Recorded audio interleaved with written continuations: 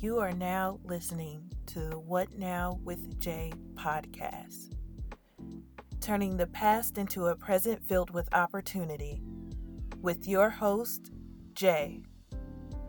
Having that person in your life, it's almost like having a family member, or at least that's what we want. That's what we imagine when we have a good friend. But the reality of it's not always like that. You have people around you that pretend to be your friends. They may want something from you, or they enjoy being around you for what they're getting out of it. Growing up, I remember my mom telling my sisters and I that we would be able to count our good friends on one hand. We didn't quite understand what she meant, but as I got older, I now realize exactly what she meant by that. We all have friends, or we all want friends, right? What does that look like for you? Do we have wonderful friendships? We have those type of friendships where you don't trust each other. Maybe your friends are jealous of you. They pretend to be your friends when they want something. So, in this episode, let's talk about the meaning of true friendship. Welcome to What Now with Jay podcast, episode 7. I am your host, Jay, author, educator, and world traveler. Are you that person that has good intentions? You're supportive, you're honest, you give compliments to other women. I remember being in grade school, and at that age, we all think we have lots of friends. I had a lot of people around me, and we would all play together, do things together.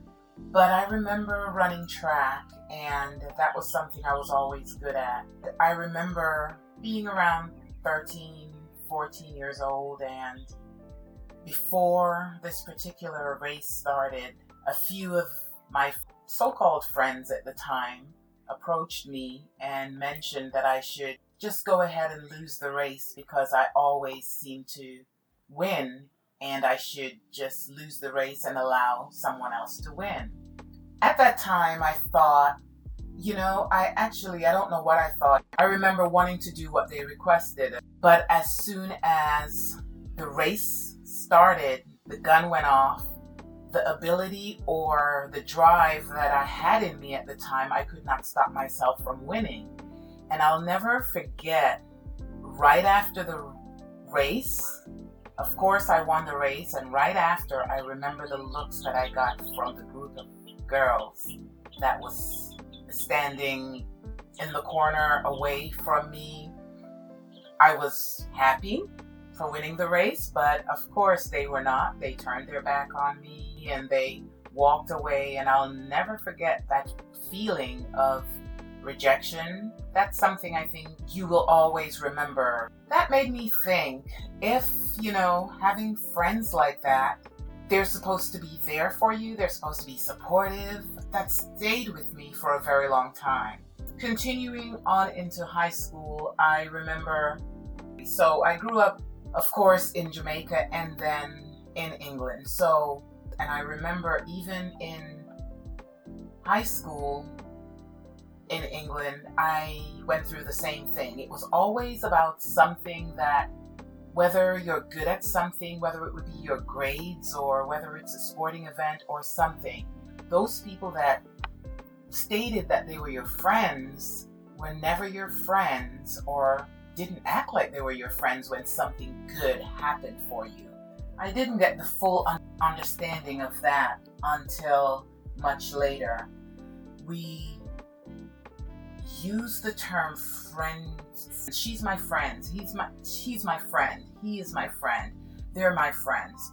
And we tend to use that term a lot without realizing the full impact that it has.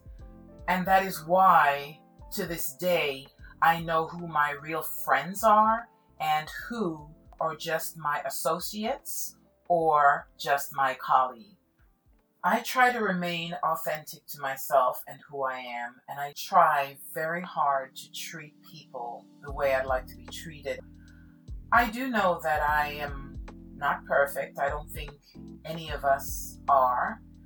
I do make mistakes as well, and maybe some of my associates or colleagues may have to say about my not treating them as a friend. So, I have to look within myself and realize that all I can do is treat others the way I would like to be treated. And I think that's necessary for all of us. We have all had some difficulty establishing or maintaining friendships for one reason or another. It took me a while to understand that not everyone in your circle is a friend. Losing a friend, or should I say, breaking up with a friend, is difficult. I don't think we all look into that as serious as it should be, because when we break up with someone romantically, it's heartbreaking and we go through a lot. But I think the same can be said when you have someone in your life that is a friend or you thought was a friend and you go through a breakup. I think you go through the same emotions. You miss that person. You miss sharing certain things with that person. You miss having those fun laughter, whatever it is that you shared, that bond with someone. So it is like going through a breakup, but with a friend. I remember my grandmother saying that there are 3 types of friendship. All 3 of them are important in their own way. Have a tree friend. How should I say it? It's like your friendship is like a tree. That's how she based it. And she said you have those friends that are like a leaf, and then you have those friends that are branches or a branch, and then you have the root friends.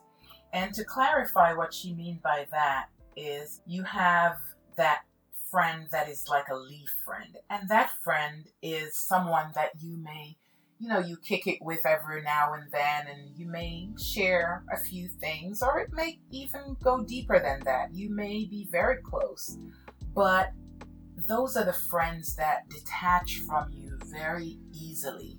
Just like a leaf, they just blow away or they just disappear without a trace. Those are the leaf friends.